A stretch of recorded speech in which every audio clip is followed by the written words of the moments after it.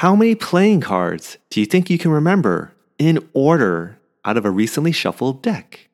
Hey, it's Anwell, and this is Soft Power Leaders by Brantio. We help brilliant women in biotech and pharma gain influence.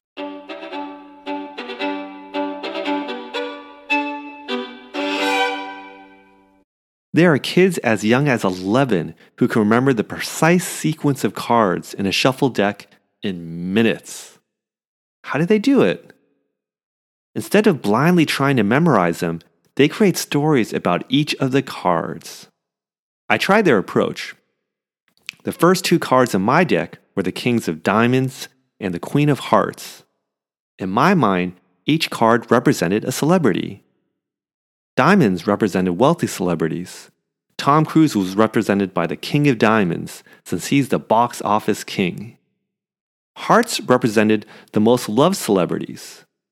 Oprah was represented by the Queen of Hearts.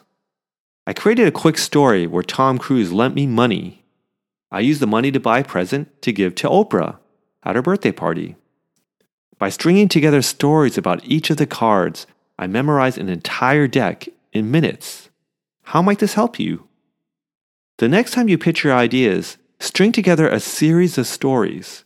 Stories will help your ideas live in your executives' minds long after you left the room. How might you burn your message into leadership's minds? Thanks for listening. Now go make it happen.